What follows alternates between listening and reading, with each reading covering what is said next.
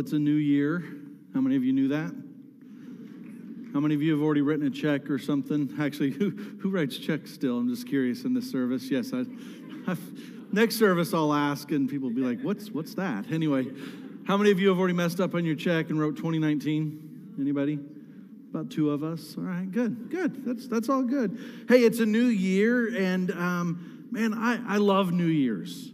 And part of the reason I love New Year's is they're new, right? And there seems to be this line in the sand that we can draw and just kind of say, hey, the old is gone and the new has come. Here we are, right? And so it could be the beginning of something new for most of us, for any of us, for all of us, or for some of us. People at this time of year are more open to what God's doing in their life than any other time of the year, which is really cool. People are looking to make changes in their lives. How many of you have already thought about some changes that you want to make in 2020? Let me see. How many of you say, forget those because a couple of us, right? And so, yeah, so if we'll listen and we'll join God with what God's wanting to do in our lives, man, I just think that 2020 can be a really great year for us. I love learning. I spend a lot of time learning. I like to read books. I like to listen to some podcasts, and I just enjoy learning, and I always have. And so what I want to do with us for the first part of 2020 is just get really practical. And part of the reason I want to get practical is I want to get practical because we spent some really in-depth time last year working through some different topics, right? We started the year 2019 at Mountain View talking about how small things make a big difference. How many of you remember that like a year ago? Good. 12. Wow. My percentages are going up. That is like super good, right? And then we worked through the book of Philippians, and we talked about how we're all unfinished. How many of you remember that one? Oh, look at that. Now this is getting really good. This is really good. That's because it's more recent, right? Oh, a year ago. All right, then we can think last summer. And then we did this series called Messy Love. How many of you remember that series? Oh, yeah. Now, how many of you don't remember anything I say from week to week? There's the truth right there, right?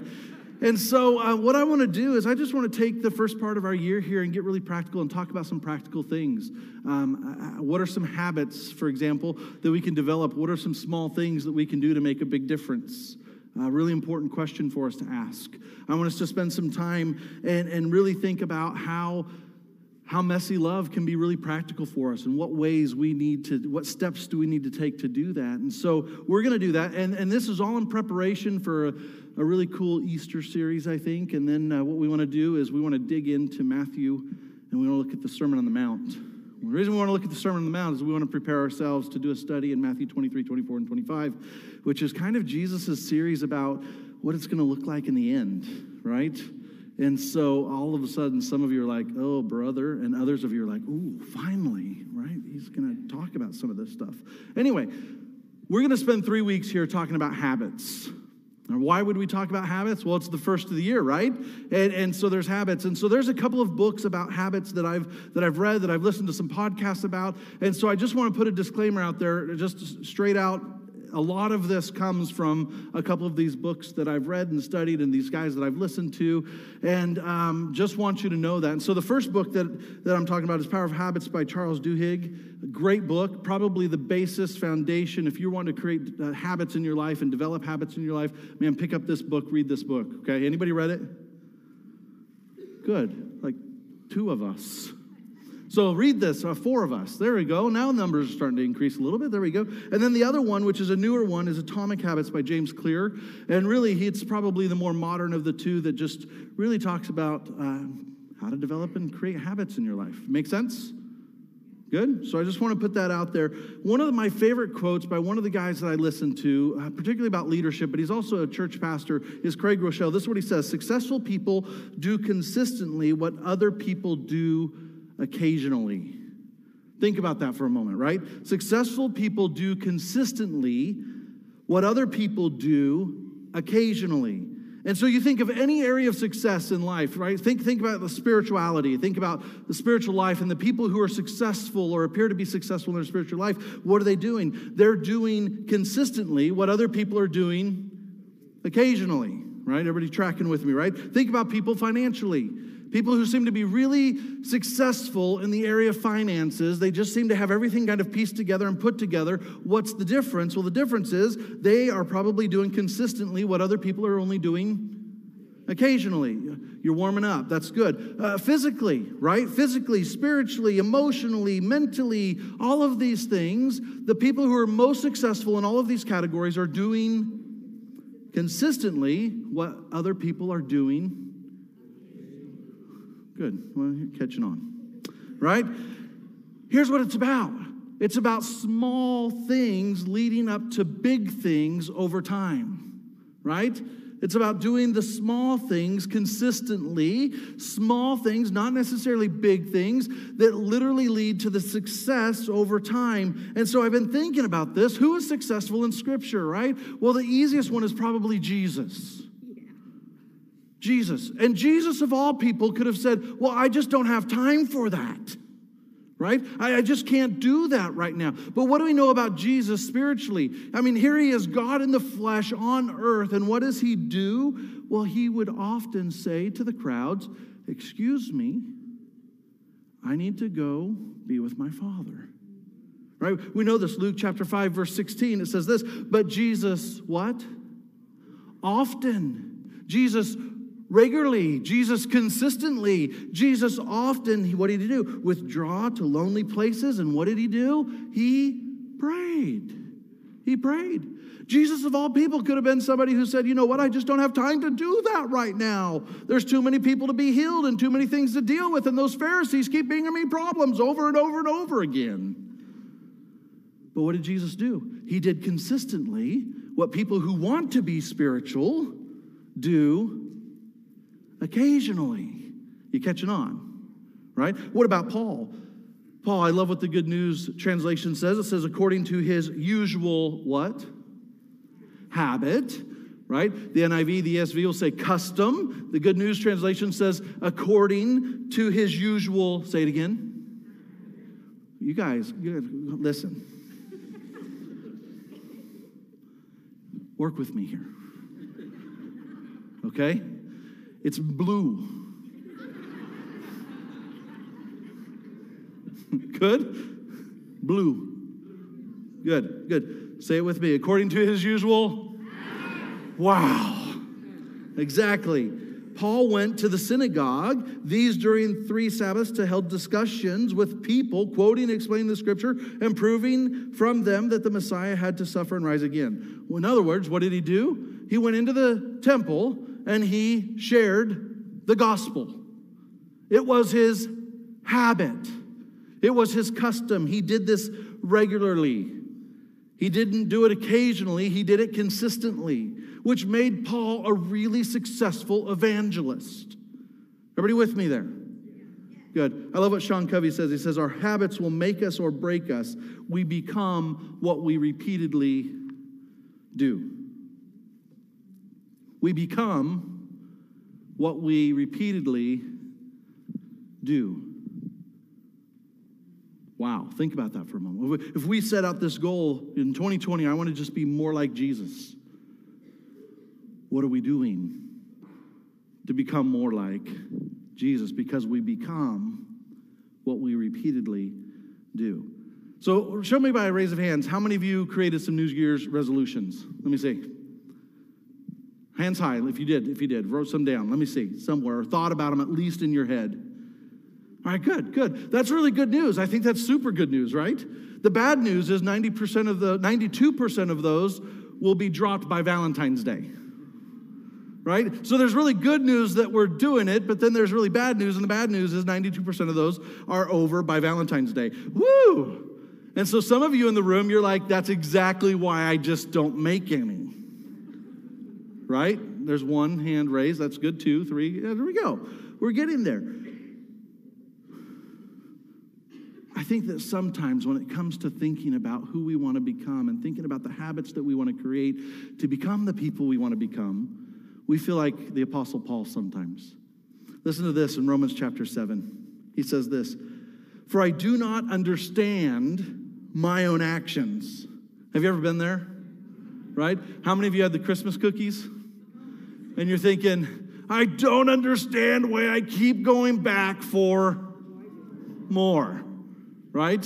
Why do I keep doing this? Why do I keep eating the junk food? Why do I keep procrastinating? Why do I keep overspending? Why do I keep?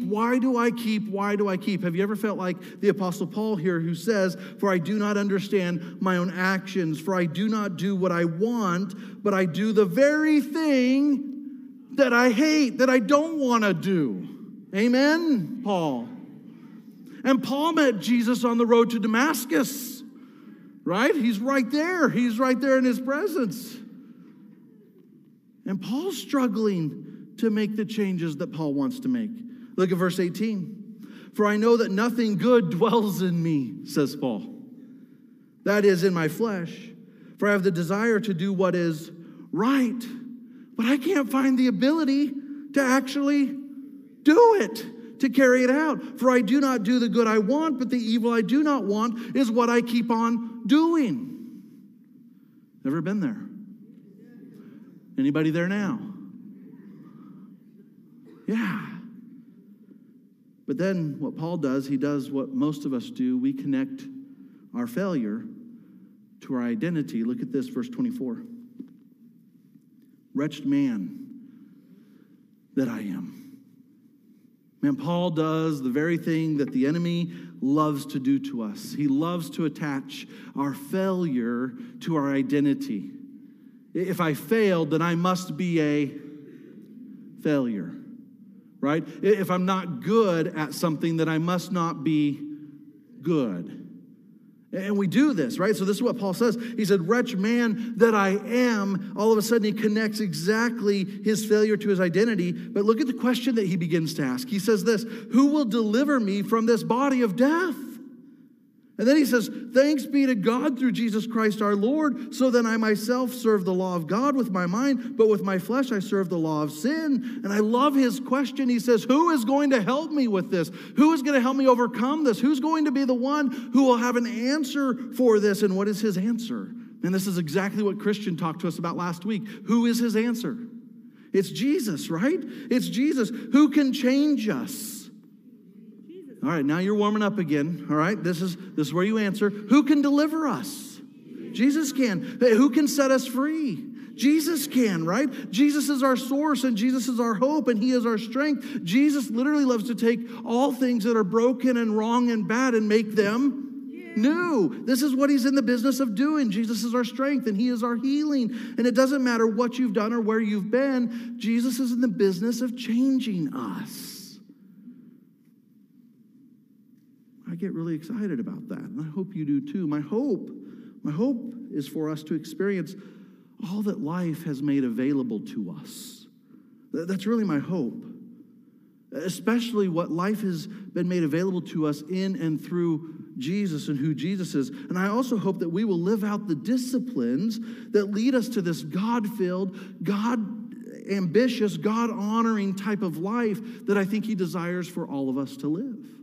That's my hope. Now, I'm going to be truthful. I don't like sermon series like this.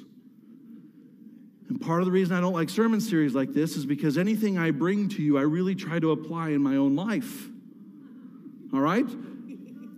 And so when I do this and I prepare and I study, I have to talk to myself so that I can talk with you. I don't like sermon series like that. I would rather be on the end of like mastering these things and like being like already complete. But I come before you today saying, listen, very clearly, I'm unfinished, right? I've got some habits that because of this sermon today, I have to change. And what I want to do is I want to invite you to change with me. That's what my goal is. Here's the question I want to answer today, though. Why do we fail? Why do we fail? We set out for these goals. We put together these dreams. We have these hopes. We have these aspirations. We even write down these resolutions. We say we're going to do these things. Why do we fail? And I think that there's really three reasons that we don't succeed at our goals and our resolutions. And the first is this. We focus on the what, but we don't understand the how. Now listen, again, these come out of Atomic Habits and out of Habits by Charles Duhigg and James Clear, all right? So if you want to know more about those, dig in. What I'm going to do that they didn't do is I'm going to apply this biblically. But we focus on the what, but we don't understand the how. So we focus on the action, but we don't understand how to get there. Have you ever realized that? We actually all have the similar goals. Did you know that? That if we were all to survey what our goals are this year, they're probably pretty similar. They're actually pretty accurate. They're probably about the same. And so most of us have very similar goals, but most of us have very vastly different outcomes or results, right?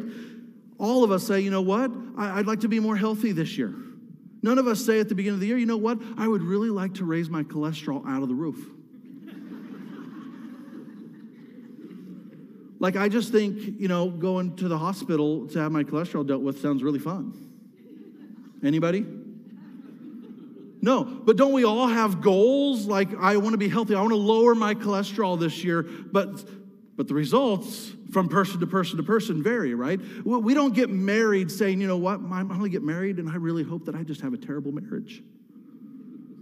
Do any of us set out to get married and have a terrible marriage?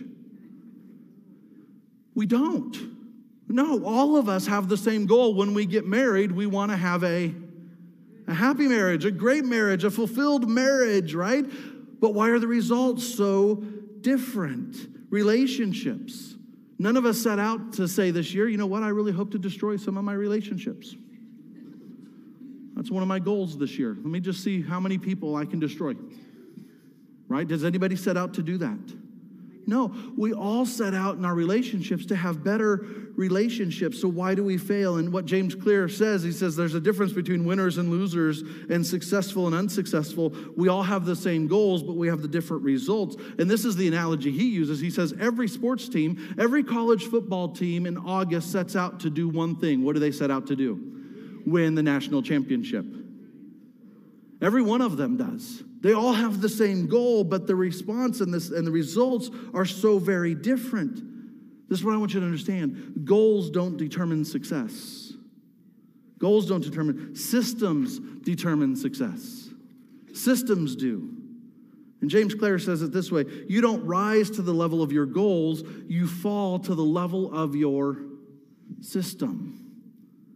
And so we set out for these goals, and we write these goals down, but we just want these goals to happen, right? We just want to turn on the boiling water or the pot of pan, and we want it to boil kind of instantaneously. Have you ever watched a pot of boiling water? The longer you watch it, the longer it seems to take. Yeah. See, we don't rise to the level of our goals, we fall to the level of our systems. Man, who would I think about? I immediately thought about Daniel. I love Daniel. I think Daniel was a godly man, and Daniel stood out, and he stood up against his culture and everything like that. We should model after the life of Daniel, who modeled faith, who stood out. How is it that Daniel was able to stand out among all the leaders as godly and talented and gifted and different? And why is it that when Daniel was thrown into the den of lions, because of his obedience, he was able to stand strong, and he was able to trust God, and he was able to outlive on the other side? Why was it that Daniel was able to do that? And I think it's because of this. For years, Daniel had a system in place that forced him to live a life of faithfulness to God. And what was his system? Well, for years and years and years, he prayed 3 times a day. Listen to this, Daniel chapter 6, verse 10. When Daniel knew that the document had been signed, against praying to anybody other than, right, the king, he went to his house where he had windows in his upper chamber open toward Jerusalem. And what did he do? He got on his knees 3 times a day, and he prayed, and he gave thanks before his God as he had done, what? Previously. So when Daniel is faced with a tough decision, when Daniel is faced with a life and death type of decision and a God-honoring or a culture-honoring decision, and he has to make a decision and a choice, it wasn't about the moment, it was about the system that he had already created for himself that made him successful when the hard time came. Does that make sense? We don't rise to the level of our goals. We fall to the level of our system. That's how it works. I want to change the results. I want to be more organized this year. I want to lose weight this year. I want to be out of debt this year. And the problem is we need to change the system that creates the results. If we fix what we do, then the outcomes will fix themselves. If we fix what we do, if we fix the system, the goals will be achievable. And so one of the first reasons that our goals fail is because we focus on the what, but we don't understand the how. The second reason is this: we don't see progress fast enough, right? We just don't. And there was a few years ago that I ran on the treadmill 3 days a week. Ran, all right? If you've ever seen a big guy run on the treadmill at the gym, it's quite a sight to see. But I ran on that treadmill 3 days for like 30 minutes those 3 days. At the end of that week, I thought, man, surely I lost 20 pounds. I gained 6. Listen, you want to talk about being irritated? That'll do it to you. I didn't see results fast enough. I said, forget this. I'm not getting up at 6 o'clock to run on the treadmill to gain 6 pounds. Like I was doing just fine the way I was. But was I really? And so we run on the treadmill, right? We think, you know what, it's going to happen? I'm going to read the Bible app. I'm going to do my verse of the day every single day. And then you get in the car with the kids on the way to church Sunday, and you're screaming at them, and your kids are thinking, how's that Bible app program working for you? Right? Or you think, you know what I'm going to do? I need to get out of debt. I've got $38,000 in student loans. I need to get out of debt. And so I'm going to not buy coffee this month. And so you save a whopping $100. No longer do you have $38,000 in debt. You now have $37,900. And you haven't had coffee all month long. What does that do to us? Right? We don't see the results fast enough, and so all of a sudden, it sabotages our goals. But this is what happens. I think there's two things. First, we wrongly conclude that small, good decisions don't matter that much. I think we wrongly conclude that small, good decisions don't matter that much. We make the assumption, well, unless I can do it big, why do it at all? If I can't just pay it off now, then why would I even try? I mean, I'm just going to have student loan debt my entire life, so what's the point? Right? And so we wrongly conclude that small good decisions don't matter that much. And then there's another thing that we do. We wrongly conclude that small bad decisions don't matter that much. Because if small good decisions don't matter that much, then certainly small bad decisions can't matter that much. And so you get home from work and you decide you're going to go play video games for 3 hours. Your wife doesn't leave, and you think, no big deal. Doesn't matter. We do this to church too. We skip church once a week, or one weekend, let me rephrase that. It didn't seem to make that big of a difference. So what does it matter? I mean, we got that half box of chocolates left from Christmas. I mean, I could just eat it right now. It's just once. I only have one box, and so why? What does it matter? And haven't we all done this? We're like, oh, it's just once. It's just once. See, we wrongly conclude that small good decisions don't matter that much. And we also wrongly conclude that small bad decisions don't matter that much. But you ask somebody, hey, your life is messed up. How did it get messed up? And if you really pause and you slow down and you look back at our life and we say, how did our life get messed up? It's probably a series of really small bad decisions that finally came crashing down. And the life ended up being messed up. It was a small bad decision because literally a small bad decision will rarely wreck our lives. But a series of small bad decisions will come crashing down and will destroy our lives. Over time, it will add up and add up and add up. And so maybe we want a godly life, right? We want to live a godly life. We want to live like Jesus, right? And so what do we have to do? We have to make small good decisions, daily good decisions to help us move to that place. And this is the deal, by the way. When you make small good decisions, nobody sees it.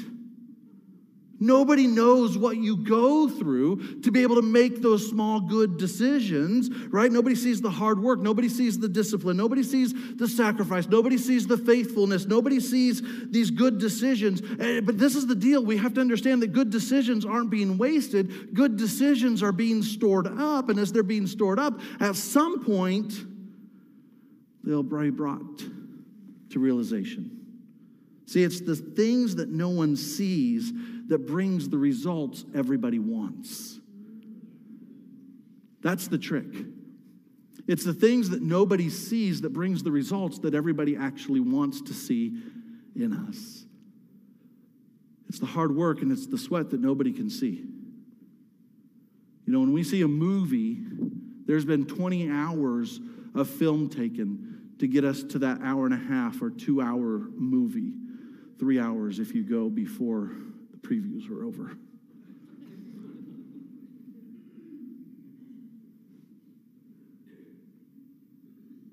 And this is real stuff. Nobody sees when you're trying to overcome self-doubt. Nobody sees when you're failing and when you have to start again. And nobody sees when you're on your knees praying and when you're sacrificing, when you're enduring the criticism. And nobody sees the early mornings or the late nights, the grind, the persistence, the private price that it costs, the small, consistent disciplines to get you the outcome that you want. And it reminds me of Galatians 6:9. I love what Paul says in Galatians. He says, "And let us not grow weary of doing good."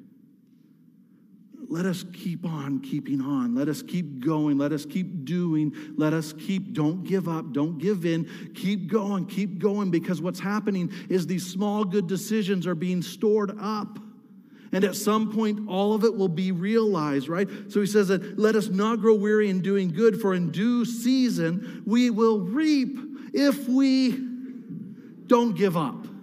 If we don't give up, if we don't give in, if we keep going. So the 3 reasons that we don't succeed. First, we focus on what, but don't understand the how. Second, we don't see progress fast enough. And third, our distorted identity sabotages our success. Now, this is where it gets personal for me. And it happened to Paul. Paul seemed to mess up, and so he said, "Man, I'm a wretched man," which became his identity. Our enemy, he connects our failures to our identity. I failed, therefore I am a failure. I didn't do it right, therefore I'm not good at it, which means I must be a miserable person. I mean, even Paul said this. Paul said, "Man, I'm educated, I'm learning, I've got all these things right, but guess what? I'm no good. I'm no good." Moses did this. Remember what Moses did? God calls Moses. And what is Moses' excuse? I can't talk, right? Exodus 4:10, but Moses said to the Lord, "Oh, my Lord, I'm not eloquent. I can't possibly help you do the thing that you want to do in freeing us, the Israelites, from Egypt, because I'm not eloquent enough. I can't talk." Right? "Either in the past or since you have spoken to your servant, but I am slow of speech and of tongue." It kind of defines who he is. Judges 6:15, do you remember this guy? Remember Gideon? He says, and he said to him, "Please, Lord, how can I save Israel? Behold, my clan is the weakest. I come from the weakest family. How in the world can I do the things that you want me to do when I come from the weakest family?" And this is what we do. We do the same thing. We say, "Well, this is just the way I am. This is just the way I am. Just the way I am." Anybody ever said this? I mean, maybe you have an addictive personality. And so you say things like this, "Well, I just have an addictive personality, so I'm just going to have a drink." Right? We just define, this is who I am. This is who I am. So I do it. I'm not good with money. And everybody knows I'm not good with money.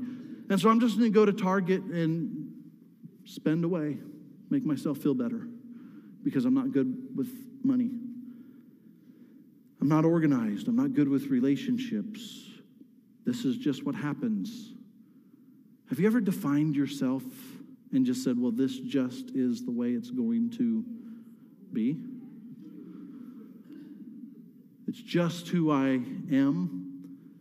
We've wrongly given ourselves an identity which actually sabotages our success. See, an unhealthy identity creates unwise habits. Unwise habits reinforce an unhealthy identity. Do you see the spiral? Man, do you see the circle we get ourselves in? I'm not good with money, and so I've charged up one credit card. I'll just go get another one. I'm just whatever. I'm just whatever you've labeled yourself and identified, and so it gives us this downward spiral. Well, then we just continue what we've been doing because this is our identity, and I don't know who I am outside of that. So this is a true story. This is vulnerable for me. I started a weight loss thing we're going on almost 2 years ago. Lost about 60 pounds, went to Africa last March or February, whenever we went. Came home, realized, I don't know who I am 60 pounds lighter. I've always been big. I don't know who I am not bigger. I'm still big, but bigger. Guys, it threw me in a tailspin. This one's personal to me because you know what it did? It sabotaged. And I went, well, I've always been big, and I'm just going to be big, and so I'm just going to do what I've always done. Because always what I've done has given me the results that have gotten me where I'm at. But the identity had to change. The identity has to change. We have to think different. And so I want to ask you to do something this year. All right, I'm going to ask all of us to do this. Every single one of us. I want us to start 2020 with a who goal. A who goal. All right, I'm going to try to say this. A who goal. In other words, what I want us to do is I want us to ask the question, who do I want to become? Who do I want to become? Because that's how we need to set our goals. We need to not think about what we want to do. We need to think about who we want to become. How do you want people to describe you? I want to be a great man of God. I want to be clean and sober maybe. I want to be a godly mom or a dad or a spouse. I want to be financially free. I want to be a bold witness for Jesus. I want to be a healthy person. Who do you want to become is the first question that we have to ask ourselves. Why? Because our identity begins to shape our actions. We'll begin doing the things that will help us get to be the people that we want to become. Why? Because we always ask the wrong question first. We set out the goal without thinking about the system that we want to put into place. When we know who we are, we will know what to do. Why? Because we get to ask a different set of questions. Well, what does a godly man look like, and what does a godly man do? And if I want to become a godly man, I'm going to do the things that a godly man does. If I want to be a healthy person, then I'm going to look for a healthy person. I'm going to look what a healthy person does, and I'm going to do the things that a healthy person does. Right? If I want to be clean and sober, then I'm going to look to somebody who's clean and sober, and I'm going to become clean and sober. I'm going to do the things that a clean and sober person does. 4 of us are catching on.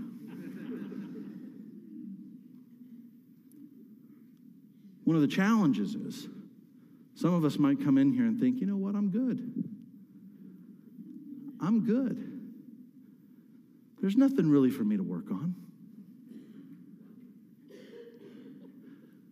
Again, our identity sabotages our success.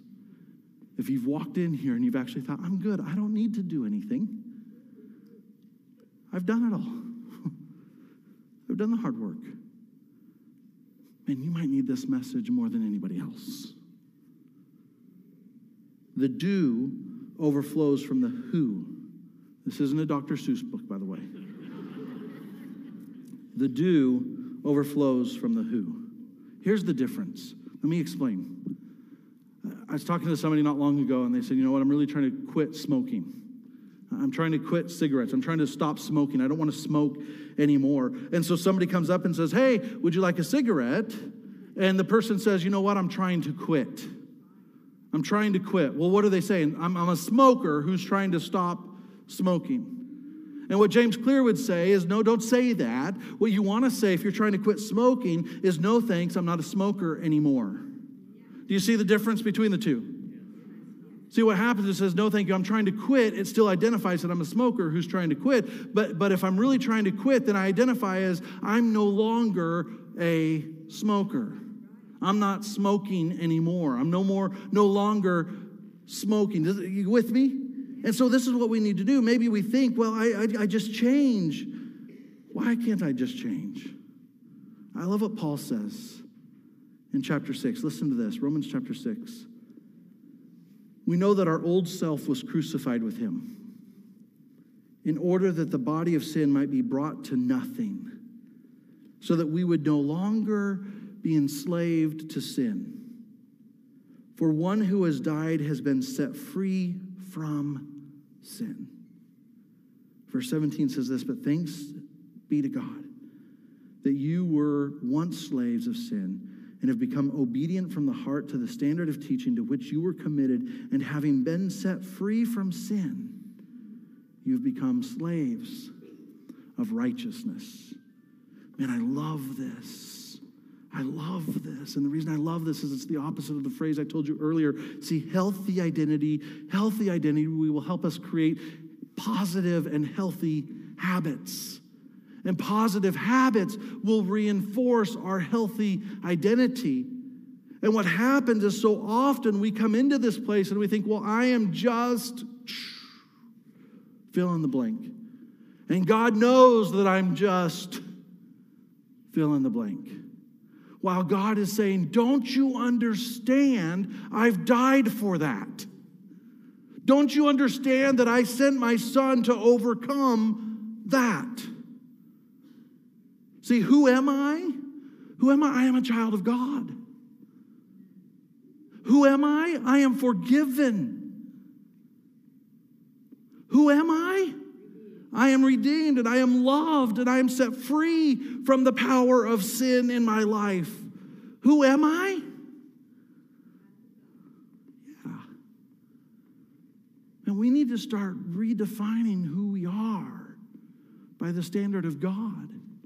And not by the standard of the struggle that we have, or the addiction that we have, or the habit that we have. We need to be overcome by who Jesus is and what Jesus accomplished on the cross, so that we could be motivated and encouraged to become the people that God actually wants us to become. Are you who God wants you to be right now? And if not, who do you believe God wants you to be? Who are you? And so in 2020, I just want to challenge you. I want to challenge you to ask the question, what would the person I want to be do?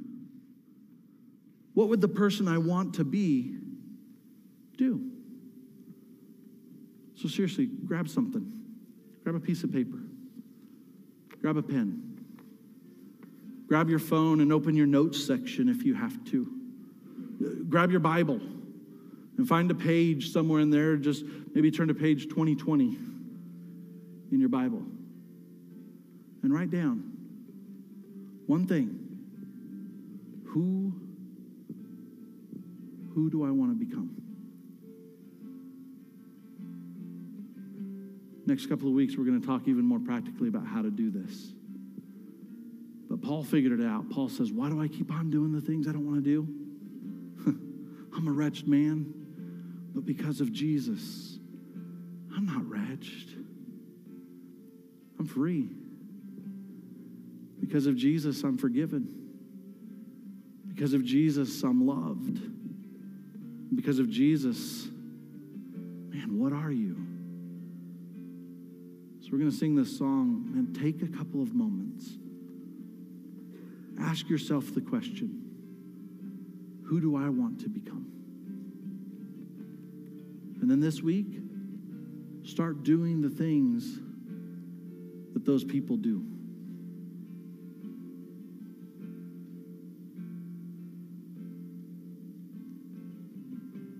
And make sure that in your identity, you acknowledge who He says you are as a part of it.